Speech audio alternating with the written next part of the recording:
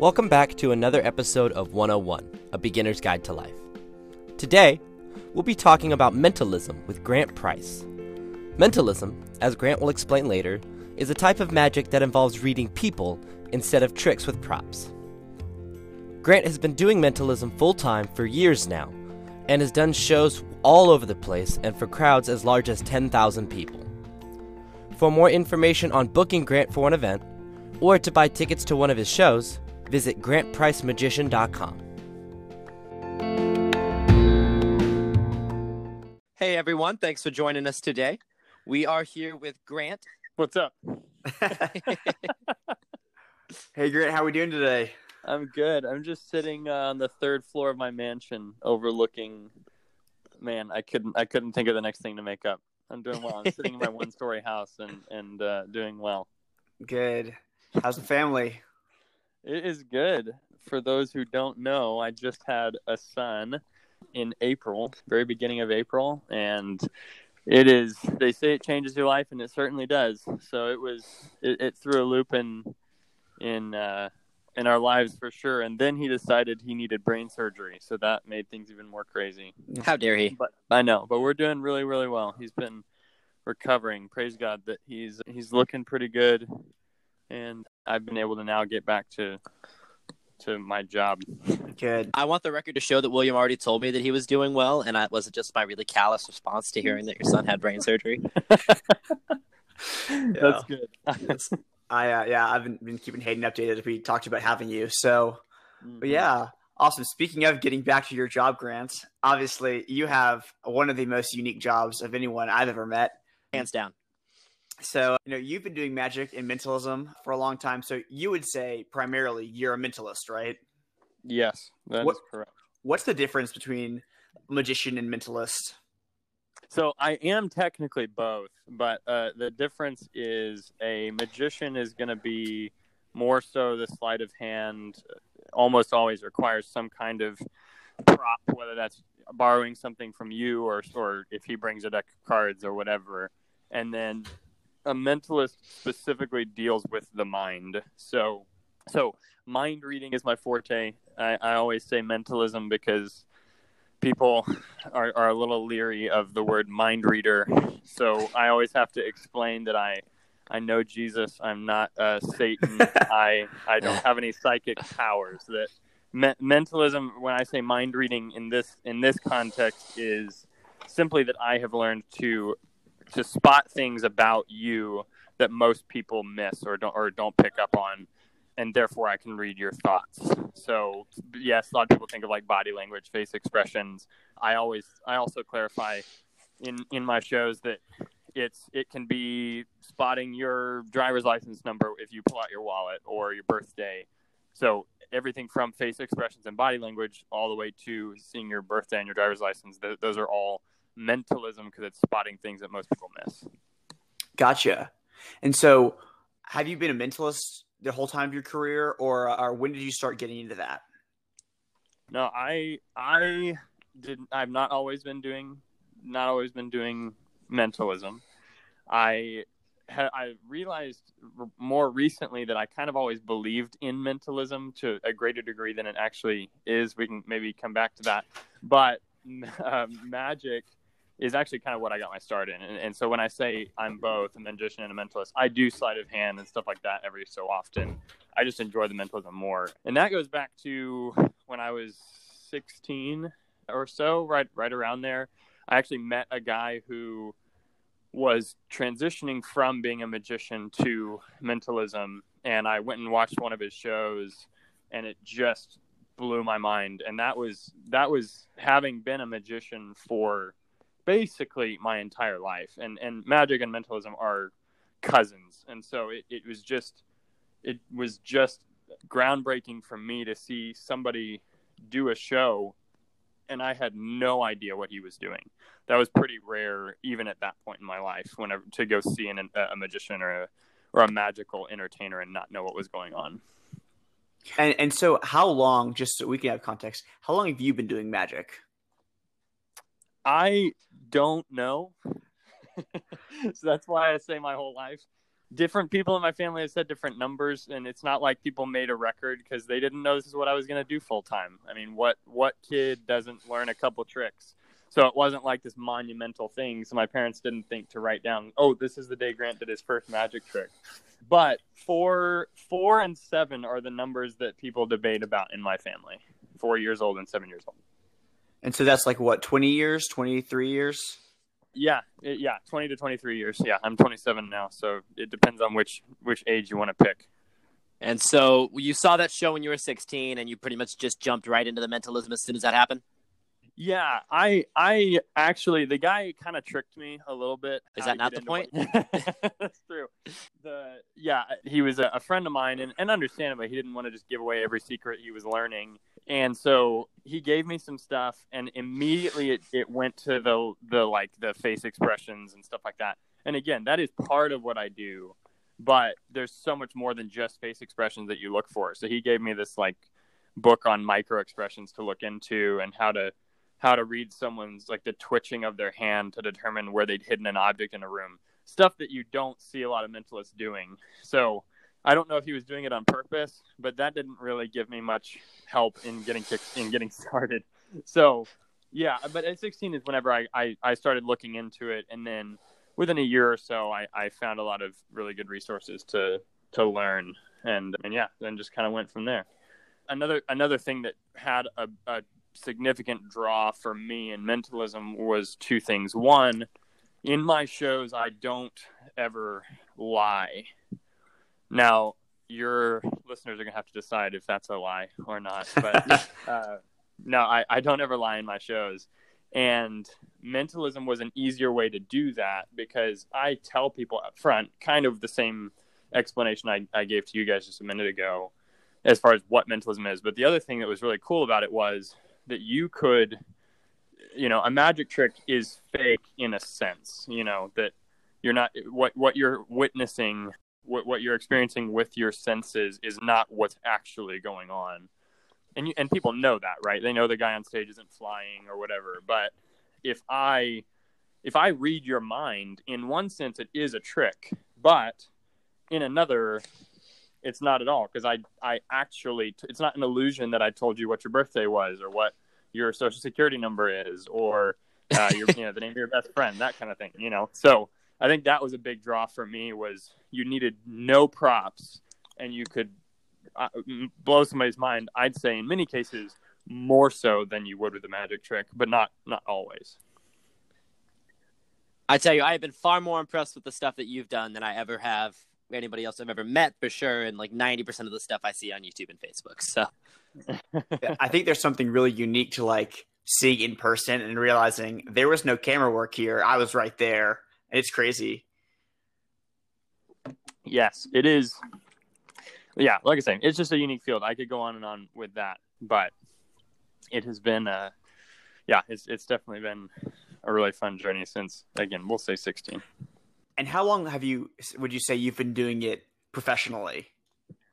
There are kind of two different times that I would consider when I quote unquote got my start. The first was around 15 or 16 years old. And again, that was obviously, as we already talked about, the timeline. Some of that was magic and some of that was mentalism. But that's whenever I was really serious. I always said that's what I wanted to do full time. But again, what parents take their kid seriously when he's 7 and says, this is what I want to do for my job. And but I'd say 15, 16, I had really solidified that that's what I was wanting to do. And then the other time that I consider kind of full time is when it was my sole income. So that was in 2014. That it was actually just a year before I graduated college, that I was booking enough shows that was all I needed to sustain. Granted, that first year I still lived at home / was a single guy that lived with 2 other roommates. So your expenses are a little cheaper that way, but it was a big deal to be able to. I was incorporated that year, which is just a fancy word for having to pay a little bit less taxes than being a sole proprietor, and then I moved out on my own in 2015. When you said incorporated, I thought it was going to be some sort of Magicians Alliance kind of thing. That's what I was indoctrinated. Yeah. I passed my, what is it called in like jiu-jitsu? My forms. I did my forms for the Magic Council, and they incorporated me. I just assumed that like that's Penn and Teller. That's Fool Us. You go in a private stage and then have to do some magic for them. Well, cool. So, Grant, would you say that there are magicians, both that you know or even that you maybe you don't, that have inspired you in what you've done? I know you talked about that guy earlier, but who else?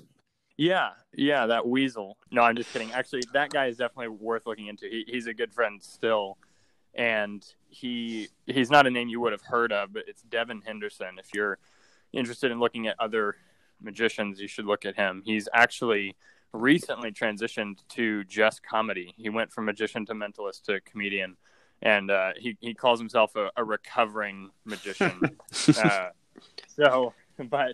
But he was definitely a big influence, and he was definitely someone who gave me a lot of confidence in what I was doing, and that I was good at what I was doing. I remember sending him a clip of one of my shows in around 2012, 2013, somewhere around there. And at the same time was talking about, my dad was suggesting doing like shadowing him basically for 6 months or whatever. And I sent him the video, and his response was, "You don't need my help." Oh, wow. And that was like the biggest compliment. Cause at this point I like, my view toward him was, I'm early in high school, and my view toward him was, early in high school, I'm middle of college, math. Anyway, middle of college, and I see him like big professional magician. He was pretty honest with me about what his income was and all that. It's like, man, this guy's made it. He's doing well. And for him to say, "You don't need my help, just keep doing what you're doing," was a big deal. So that's one guy. And then a couple other people, Colin Cloud. A lot of people have seen him on America's Got Talent. And he's traveled with the show called The Illusionists, plural, and he was a big influence. Another guy, Luke Germain. It's funny, if you go and look at those guys right now, I wouldn't necessarily endorse them. No, I'm not knocking them. They're incredible performers. But Luke Germain has gone the route. I told you I don't lie in my show. He calls himself a psychic, but he doesn't claim that he has supernatural powers or anything, but he really flirts with that line. And so he was a big influence. He's got some really powerful stuff that he's created. So he was somebody I followed for a while. Colin Cloud is also a really great performer, but he's gone kind of a different route than I necessarily want to go, which has been, both those guys, it's been really cool because they had significant influence, but then you really start to realize that you've become your own performer when you're looking at other guys and going, I wouldn't do it like that, So that it's honestly a good thing to be disillusioned by some of those performers. So, and again, that's not that this isn't just me being nice. They're still phenomenal, but Colin's not. My shows are clean. Colin's shows are not clean. Stuff like that, that are just different than I would do it. I think one thing that really surprised me, Grant. So for those listening, I've known Grant for 6 or so years, and one of my really good friends, like one of my dearest friends. I was really honored to be a groomsman at his wedding, things like that. So I've known Grant for a while. Mm-hmm. Walking around with Grant, seeing how welcoming the magic community is, and just how uplifting they are to each other. It's like, it doesn't feel like, hey, we're competing for jobs or anything. It's like, oh, I would love to give my friend this job, or like, I would love to help you do this, learn this thing, or sharing information. And it's just crazy how that is. Grant, like, what do you think about the magic community and how they interact? I hate them. I was gonna say, feel free to completely contradict William. Yeah, William, I've changed my mind in the last week, and I just you're right. The magic community really is very welcoming. I mean, just like any industry, they can have their downsides, but overall, yes, the magic community is incredibly supportive.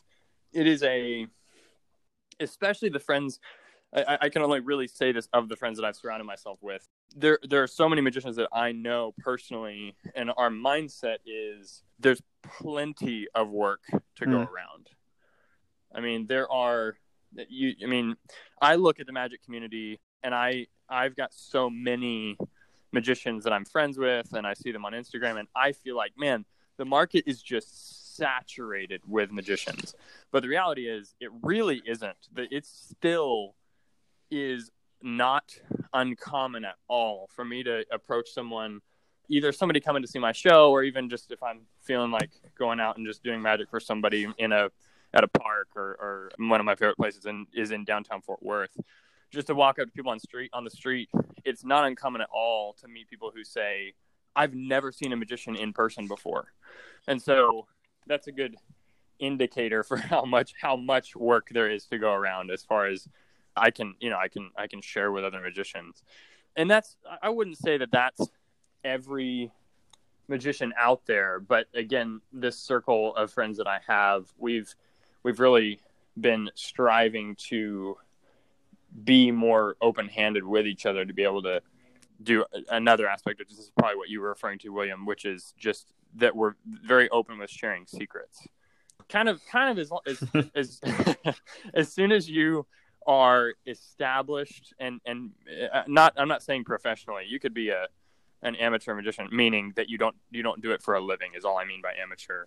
You can be an amateur magician, and it's if I can tell that you're serious about it, and that you're guarded with the secrets, you're not going to go and post them on YouTube. I'm usually pretty open with sharing at least certain secrets. Wow. It is certainly a fun thing to hold some things back, even with close friends. If I have a close friend who sees a trick and says, meaning a magician, and he says, how in the world did you do that? That's usually a fun thing for us to back and forth keep from each other, just because it's rare that we do something for each other and where we don't know how it's done. Gotcha. So you mentioned that, to you, the market feels saturated, but obviously most people haven't seen a magician, let alone met one personally. You also said the same thing when you're 16, everyone's learned a trick or two. Everyone's been interested by it. What do you think is the difference between the people that see it and they're interested by it and they're like, oh, I'm going to be a magician, and you, somebody who's actually, they've done it, you're an adult, you've got a family, and you're making, full-time living out of being a magician? What's the distinction? Right. Let me think about that. Man, I don't know. My brother and I were just talking about this, and I wonder if it has less to do with the performer. I mean, I've always been a performer. Like I've always been an entertainer in my family. I was always the goofball and also the most annoying kid. Those two things usually come hand in hand. But because you gotta try the good material and the bad material, so your family gets all of it, so they don't think you're very good. But I honestly am not sure. Other than just, I think sometimes there is a knack, maybe. I don't know if I even have a good answer for this, because it's not like you're born being good at mentalism or good at being, born being good at magic. You have to practice. But I think there is definitely something that can hook you, and that is primarily giving wonder to people. That's not, I think that's something that not a lot of people get hooked on with the trick. Like a lot of people like fooling other people, and if that's the case, it's not gonna last as far as like if you were gonna pursue it as a career.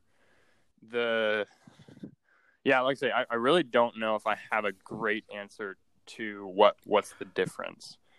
Well, I think a good question off of that, Grant, though, is what is about your job that you love specifically? Okay, yeah.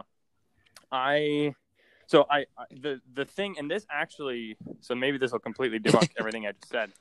What I love doing now and the reason I love doing what I do now is very different than when I first started. I think at first I had kind of a joker mentality. If you're good at something, never do it for free.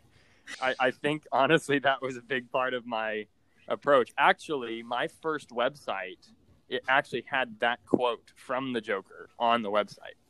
And that, I mean, I think it's true. It was true to how I felt about it was, well, I'm good at it. I might as well charge money for it. And I know that people enjoy it and people talk about it. And so it really started with that. And not that was entirely a bad thing. I think oftentimes that's where a lot of entrepreneurs come from is, what are you good at? I think there's other questions to ask, but that's one thing. What are you good at? Is it valuable to people, and have people affirmed that you're good at it? Is it sustainable?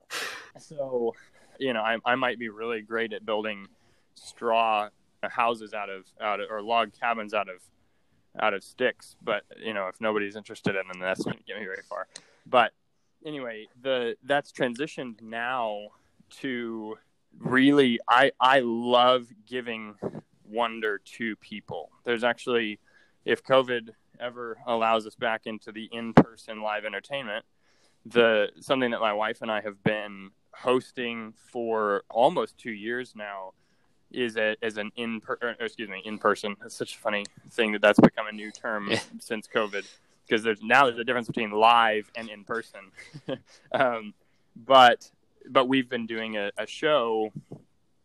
It's called Kind of Makes You Wonder, and we do it in Fort Worth, and it's a public show. You can buy a ticket and come see it. It takes place in a distillery in downtown Fort Worth, and that writing that show was a big shift for me as in my performing career, because around the time, about 2 years ago, I had really been struck with, I wanted to give people more than, wow, that's really cool, or he's really impressive. I wanted to give more than that, and realized again that I was loved giving people that sense of wonder that oftentimes as adults especially we lose.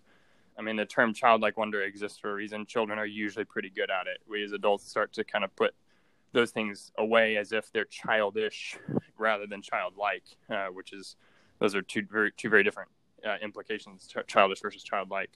So a big thing is giving wonder and reminding people to wonder in their lives, not just in a magic show, but if I can, in a small way, remind them to do that with a simple magic trick, then I'm definitely going to do that.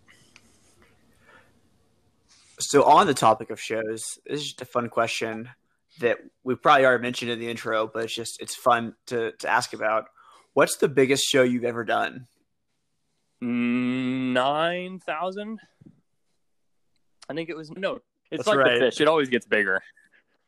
No, the biggest one I've ever done was 12,000. It was in an arena it was actually at UCLA. There was a company that had booked me for, they had to have a big conference, and they had clients come in from around the world, and they had 12,000 people there. And out of my own curiosity, how does a show for 12,000 people differ than one you do, say, here in Fort Worth for 30?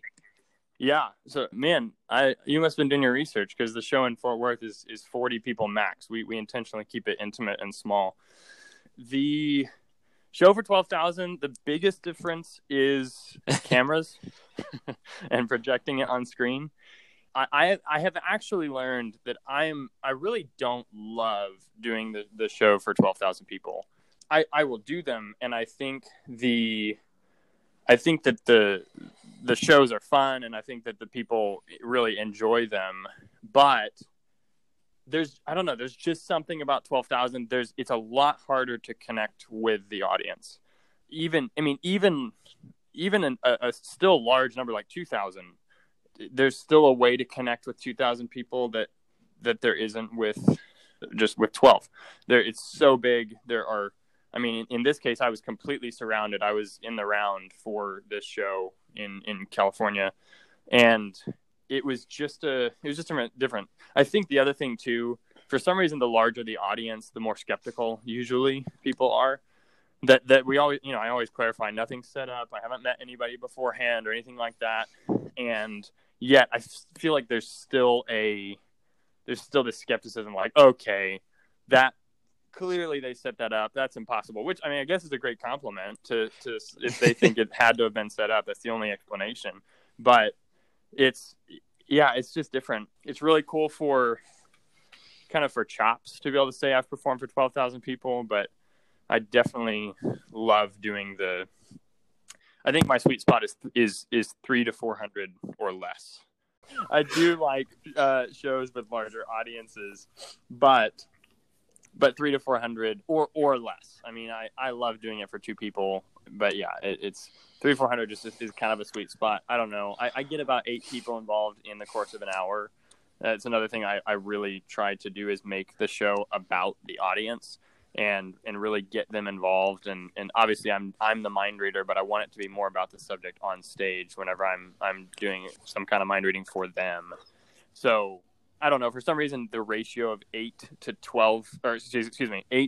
300 people versus the ratio of 8 to 12,000 people I just feel like I'm not getting to meet the audience as a whole as much, or get like a representation of the audience, if that makes sense. Yeah, definitely. Grant, would you say that there's a favorite show that sticks out in your mind that you're like, that was one of my favorite shows I've ever done, either because of how you performed or because of the audience? Let's see. There definitely are. There are certain shows that just I can't even tell you where this show was. I'd love to give you an answer like, yes, I can remember like it was yesterday. I remember every detail, this place, this client, whatever. But it's more general. The ones that I can think of, or the ones that really stick out, are the ones where just the audience is really going with you. I'm pretty good at improvising humor, so there's a lot of comedy in the show. Some jokes are in every show, but I try to mix it up to where the audience, the jokes are different, and the audience knows this is the only time that we're gonna that anyone's heard this joke or this, or whatever. That's kind of my desire. And so it's really the beginning 5 minutes, 10 minutes or so. I'm just trying to get a feel of what style of humor this audience as a whole appreciates. And there are just certain shows where every joke just nails and every trick just blows them away. And I think those are my favorite shows. Like I wouldn't classify the show based on the audience size or well, some venues. There's a place, this is random, but there's a place in Burleson, Texas. It's called Venue 510, and it is awesome. It's one of the coolest places I've ever gotten to perform. So as far as venue, that would be it.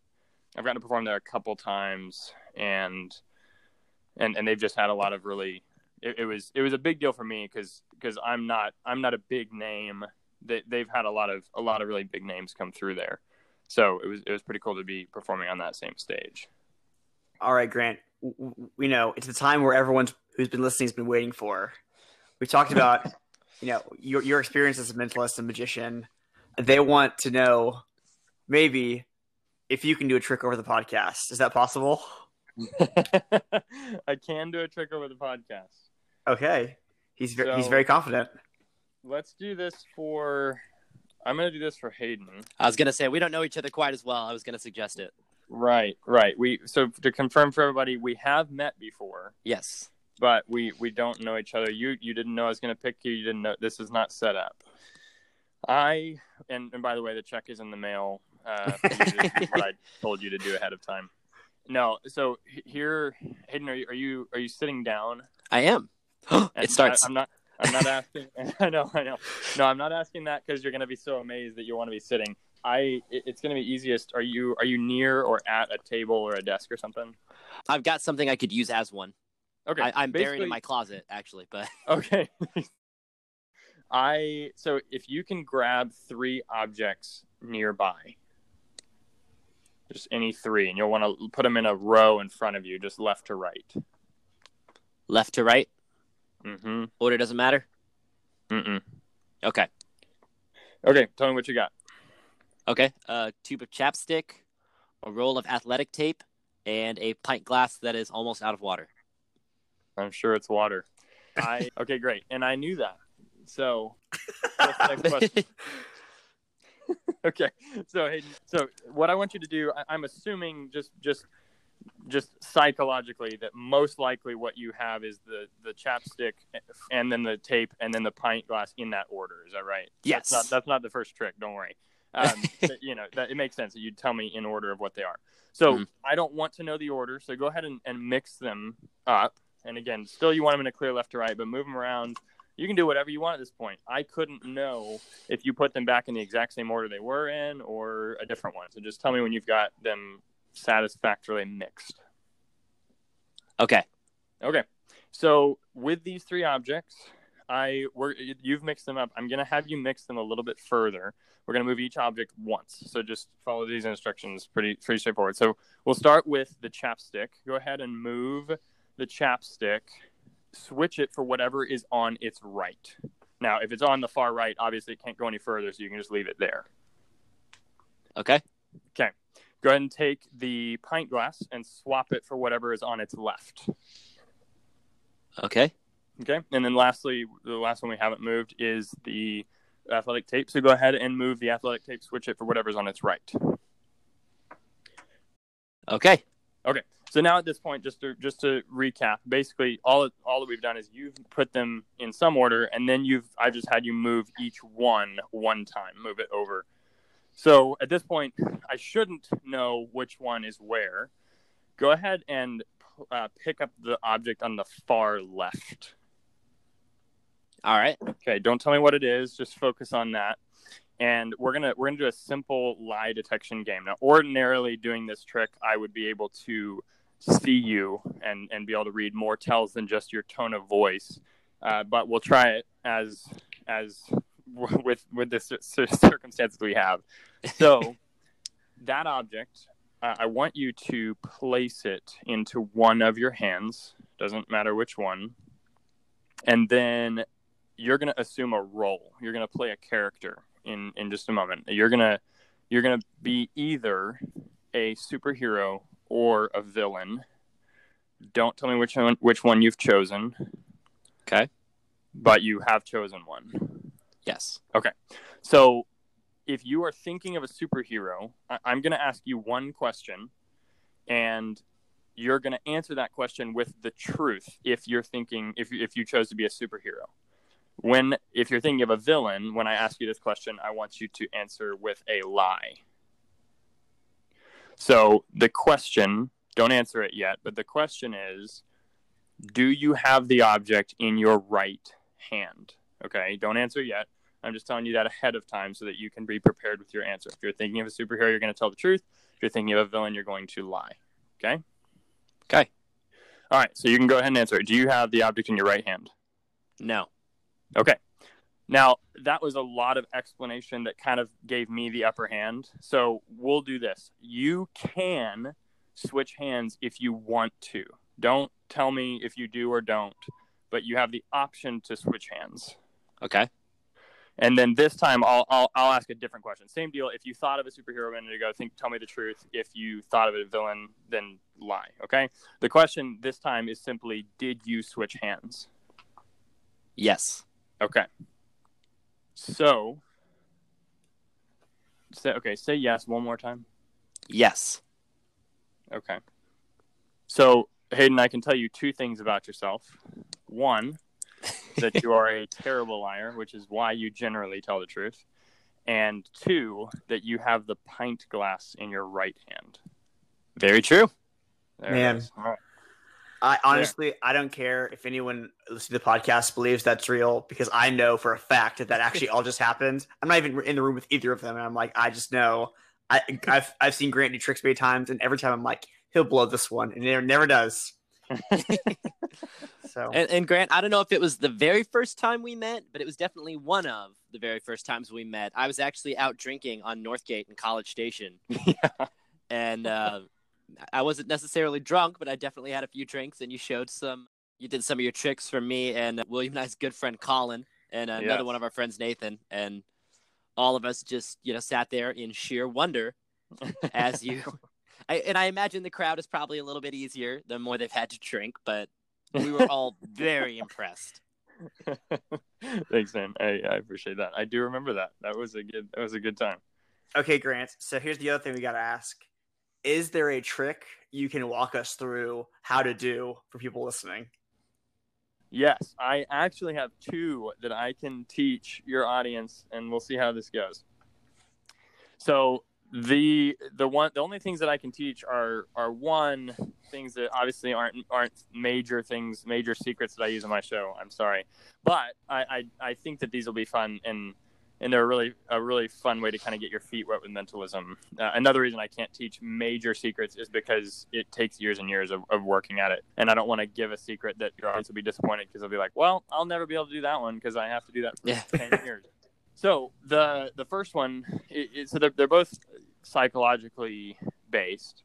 So the first one is basically it's two sort of lie detection tricks, kind of like I just did for Hayden. So the way that you will do this is you will be asking your volunteer to try and trip you up. So this one is kind of cool. You actually need two people, and what you do is ask them to take an object. I usually hand them my ring or something like that. I hand it to one of them. I turn my back and I say that person, whoever I've handed it to, we'll give them names for this for simplicity of explanation. So let's say it's Joe and Susie. So I hand Susie the ring, and I turn my back and tell her she can either give it to Joe or keep it for herself, not to tell me which one that she's chosen. And then you ask them. Basically, I break up what Hayden just did into two different roles. So I tell one of them that that one of them needs to be a liar, and the other one is going to be a truth teller.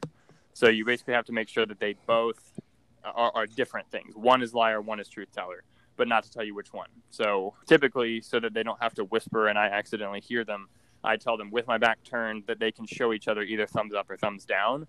So thumbs down means they're going to be the liar. Thumbs up means that they're going to be the truth teller. Once they've decided that and decided who holds the ring, you can turn around and ask them a single question. Single question is, do you have the ring? You ask it to both of them, and they will answer. Just a fun little thing to know, if they both answer correctly, meaning that the liar lies and the truth teller tells the truth, they will both answer the same.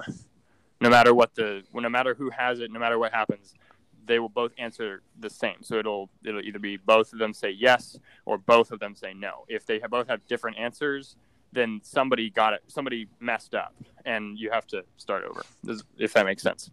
And we'll get to that in a second. But so the trick is you simply ask, do you have the ring, to both of them, and then you can immediately tell them who has it.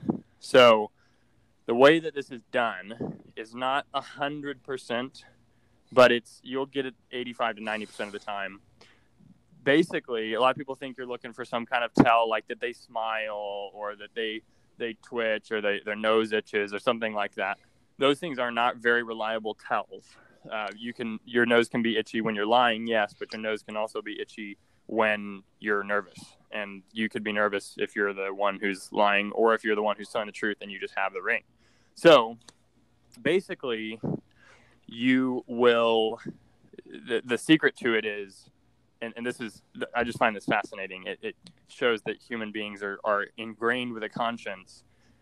You are playing on the fact that lying makes us, first of all, makes us uncomfortable, but is also kind of intriguing because it's taboo, if you will. So all you are looking for, you're not reading the tell on the person who has the ring or who is lying. You're reading the tell on the person who tells the truth when the liar speaks. The way that tell usually comes out is that the truth teller will look at the person who's lying when they lie. That's it. It's really, really interesting that 85 to 90% of the time, the way you'll know who is lying and who's telling the truth and who has the ring is that the truth teller will look at the liar when they answer. So does that make sense at this? I've got a little more to explain on it, but does that make sense? Yeah. Yeah. Okay. So, again, it's just an interesting study in that that even though the person, they know what the liar is going to say, it's still this like, oh, there's even this intrigue of like, oh, can I read them whenever they answer? Can I tell they're lying whenever they answer? So basically, you're actually looking at the other person when you ask, when you're asking one. So when you ask Joe, do you have the ring? You're actually watching Susie. And when you ask Susie, do you have the ring? You're actually watching Joe. You want to be subtle about it, but that's the technique. So that is the first one. And then the other thing that's important to note on it is just kind of a fun little psychological piece is you can have them bring both hands out, but each of them bring both hands out, both fists out, and you say a clever little word gymnastic. You say, there are 4 hands here, which means that we need to eliminate 3. So let's say that so you kind of have to, there's a lot of different outcomes that this can be. So in this case, let's say Susie looks at Joe and Joe says, yes, I have the ring. Who has the ring? Susie. Right. Because Joe is the liar, and so he said yes, which means that he doesn't. So, so Susie has it. So, in this case, Susie has the ring. So, they have all 4 hands out in front of them, and you say, okay, so we have 4 hands here. We need to eliminate 3. You tap one of Susie's hands, asking her to open it. And there are one of 2 things can happen here, obviously. One is that she turns it over, and that's the hand that contains the ring. The other, obviously, is that she turns it over and that hand is empty. You need to have a little bit of acting, a little bit of showmanship to be prepared. As soon as you see an empty hand, you immediately go and touch one of Joe's hands, which you know is empty, and then you touch one more of Joe's hands, which is empty, and then you'd say, which leaves? We've eliminated 3, which leaves that one. Does that make sense? Mm-hmm. Yeah. Love it. So it basically makes it look like you knew all along, no matter which outcome you get. You either get it on the very first try, or you show that you were selecting empty hands. Right. And you could even say something like that. You could say, we got to eliminate 3, and then boom, touch that one. And this one's empty, touching Joe's hand. And this one's empty, touching Joe's hand, before he even opens it. It makes it clearer to the audience that you already know that. So that is a secret I can give. I thought there was going to be more of like a labyrinth. One of us always lies, one of us tells the truth, sort of riddle things to it. I didn't realize it was actually reading a person. Right. Which I like better, obviously. Like that's what I was, as you were doing mine too, I was like, oh, this is some sort of a statistical thing. And maybe for mine it was, but the fact that you've got one that isn't all of a sudden tells me like, well, even statisticians are going to look at you and go, oh. Right. Yeah. Okay, cool. So this trick is very similar to what I did for you, Hayden. In this case, though, it only involves one object, and I typically use just something that's lying around. It's something that can fit in the palm of somebody's hand. It could be a coin or a ring or whatever. So you will hand this object to them, and the object is to guess which hand they have it in. Now, I will give a disclaimer on this one. This does work about 90% of the time. That is probably a familiar theme.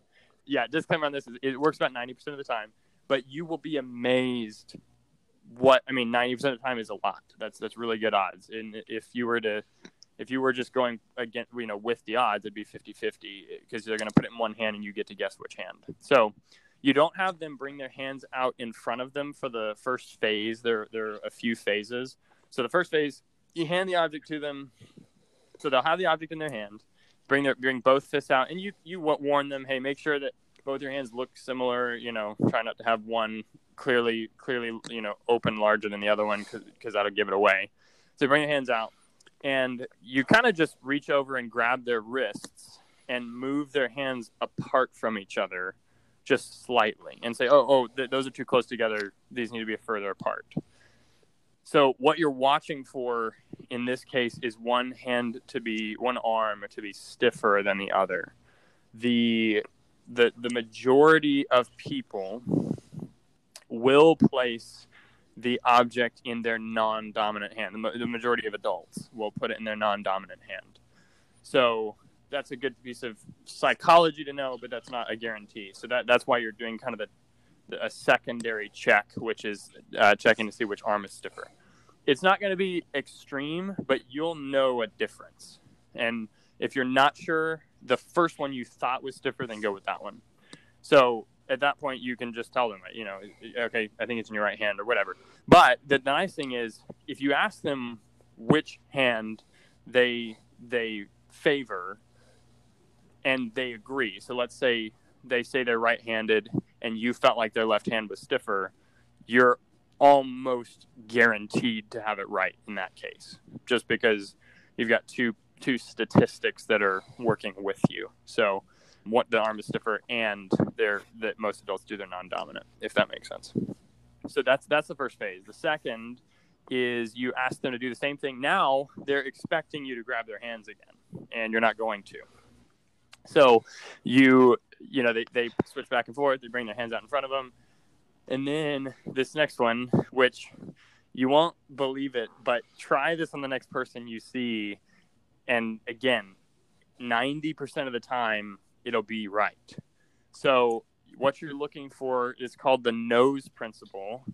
Most human beings, if you don't know about the principle, will literally point to the hand that contains the coin with their nose.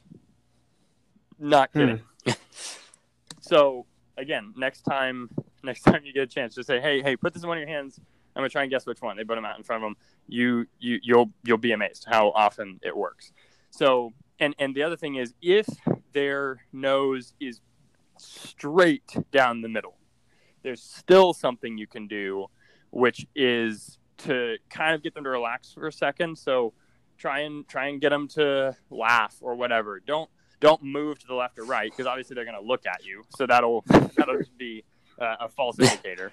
But if you can get them to just for a second kind of chuckle or whatever, a couple things that I do to try and get that response is I'll kind of suddenly reach for their hands, not actually touch their hands, but suddenly reach for their hands, because I usually say, I'm not going to touch your wrist this time.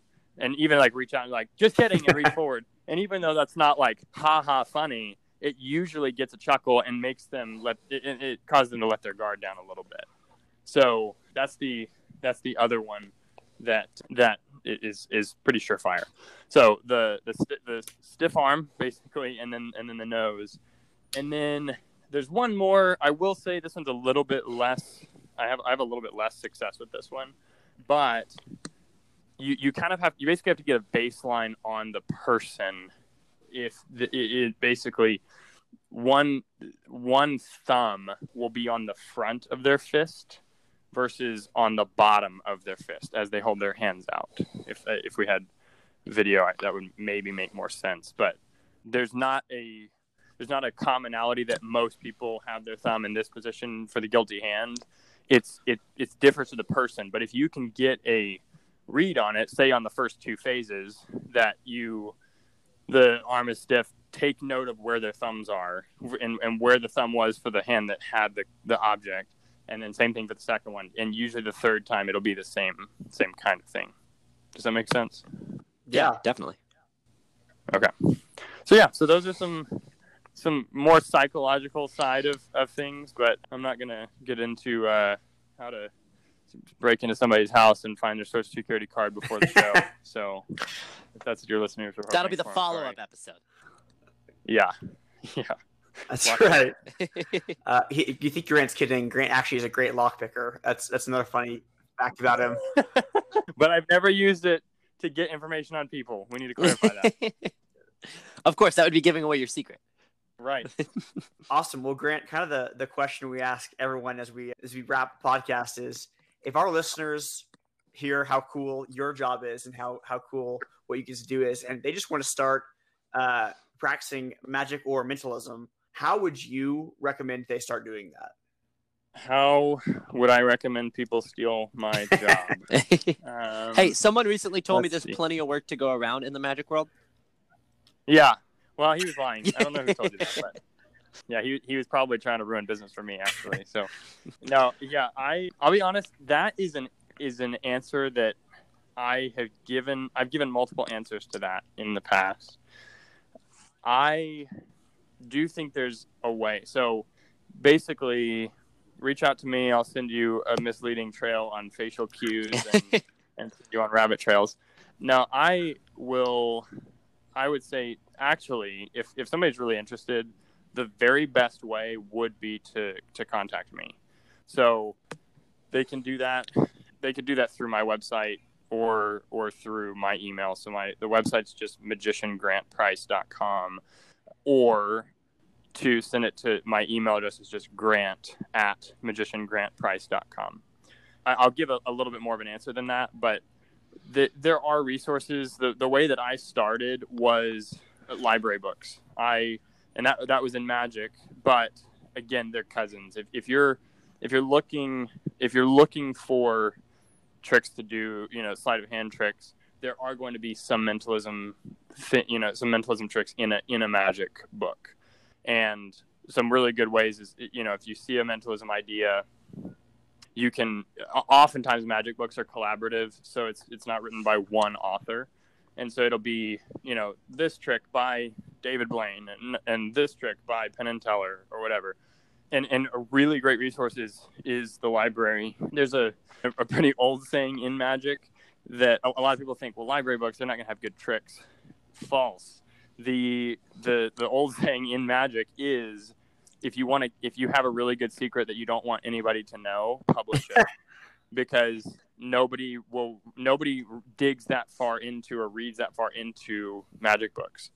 And especially now. I mean, that was a saying when we didn't have the same technology that we have when people today, actually went to libraries. Right. Yeah. It was before the age of social media and probably the internet, and even still people weren't digging that deeply. But so a lot of those things, some of the really good tricks are actually in the older magic books. And yeah, a lot of those will have, again, it's collaborative. So if you find a trick specifically in mentalism that you really like, you can look at the author of that trick and Google search their name. You can find more books by them or whatever. But again, that's kind of some vague answers. So, and then the other thing at that point, when you start learning, when you find maybe some people or someone that you're inspired by, then start practicing. Magic is a lot like a musical instrument. So once you start, what I've always said is, once you learn the chords, you can write a song. So you'll find yourself naturally kind of coming up with your own tricks after you do it for a little bit. And then like, if this is somebody who's really serious, like you want to do this for a living, the thing at the very beginning is just to perform at every opportunity that you can. So sometimes that means free events. Sometimes that means going out to, as I said, one of my favorite things is go to downtown Fort Worth and just walk up to strangers. It's a great way to learn how to read people, not in the sense of like mentalism, but just how to approach situations like that. Introducing yourself to complete strangers, and just every opportunity that you get to perform is going to sharpen you. You can do a lot of performing and asking people what their thoughts are, and that is definitely valuable, but I have never seen anything more valuable than just putting time in to do it. I think it's Malcolm Gladwell who talks about the 10,000 hours that for to be a master of any trade is 10,000 hours. And I don't know. I guess I've probably done 10,000 hours in the course of my lifetime, but yeah, I mean, there's just nothing like doing it over and over and over and practicing, whether it's reading somebody or if it's a sleight of hand move or whatever. Those things are just going to come with time and determination to practice. I'd say the best way is to reach out to me. I'd be happy to point somebody in the wrong direction. I thought you didn't lie. I was just very truthful. Yeah, there you go. In all seriousness, I would be happy to give some good resources. I won't mislead you. I'll give you some good info. All right, Grant. Well, thanks so much for being on here with us. This is a super interesting subject. Obviously, you've made a living out of making people wonder. So I'm sure plenty of people will be interested at the end of this episode. How many of them choose to try to take it on as a career is another question. But and as someone who's seen him in person, obviously a lot of our listeners are here in Fort Worth, or DFW rather, where William and I live. Strongly recommend you go see one of Grant's shows whenever he is allowed to do them live again. You will not be disappointed. Yeah. So if listeners are interested, right now we are doing virtual shows. So actually on my website, if you go to my website and click on the live link in the menu, there are there are times and dates. It's actually next week, so it'll be the 18th and the 19th. We have some shows that we're going to be doing. It's a live virtual event. We do it via Zoom, so I can see people. It's really interactive and it's a ton of fun. So if people are going a little stir crazy in their houses and want to do something besides binge watch Netflix and interact with some real people for an hour, that's a really great way to do that. That's right. So magiciangrantprice.com. That'll be linked in the description below if you don't want to actually type a full URL for the first time in 8 years. Awesome. Well, thanks, Grant. Really love always getting to catch up with you, but getting to hear your story and how you've made it to where you are. Man, my pleasure. Thank you guys so much for having me on.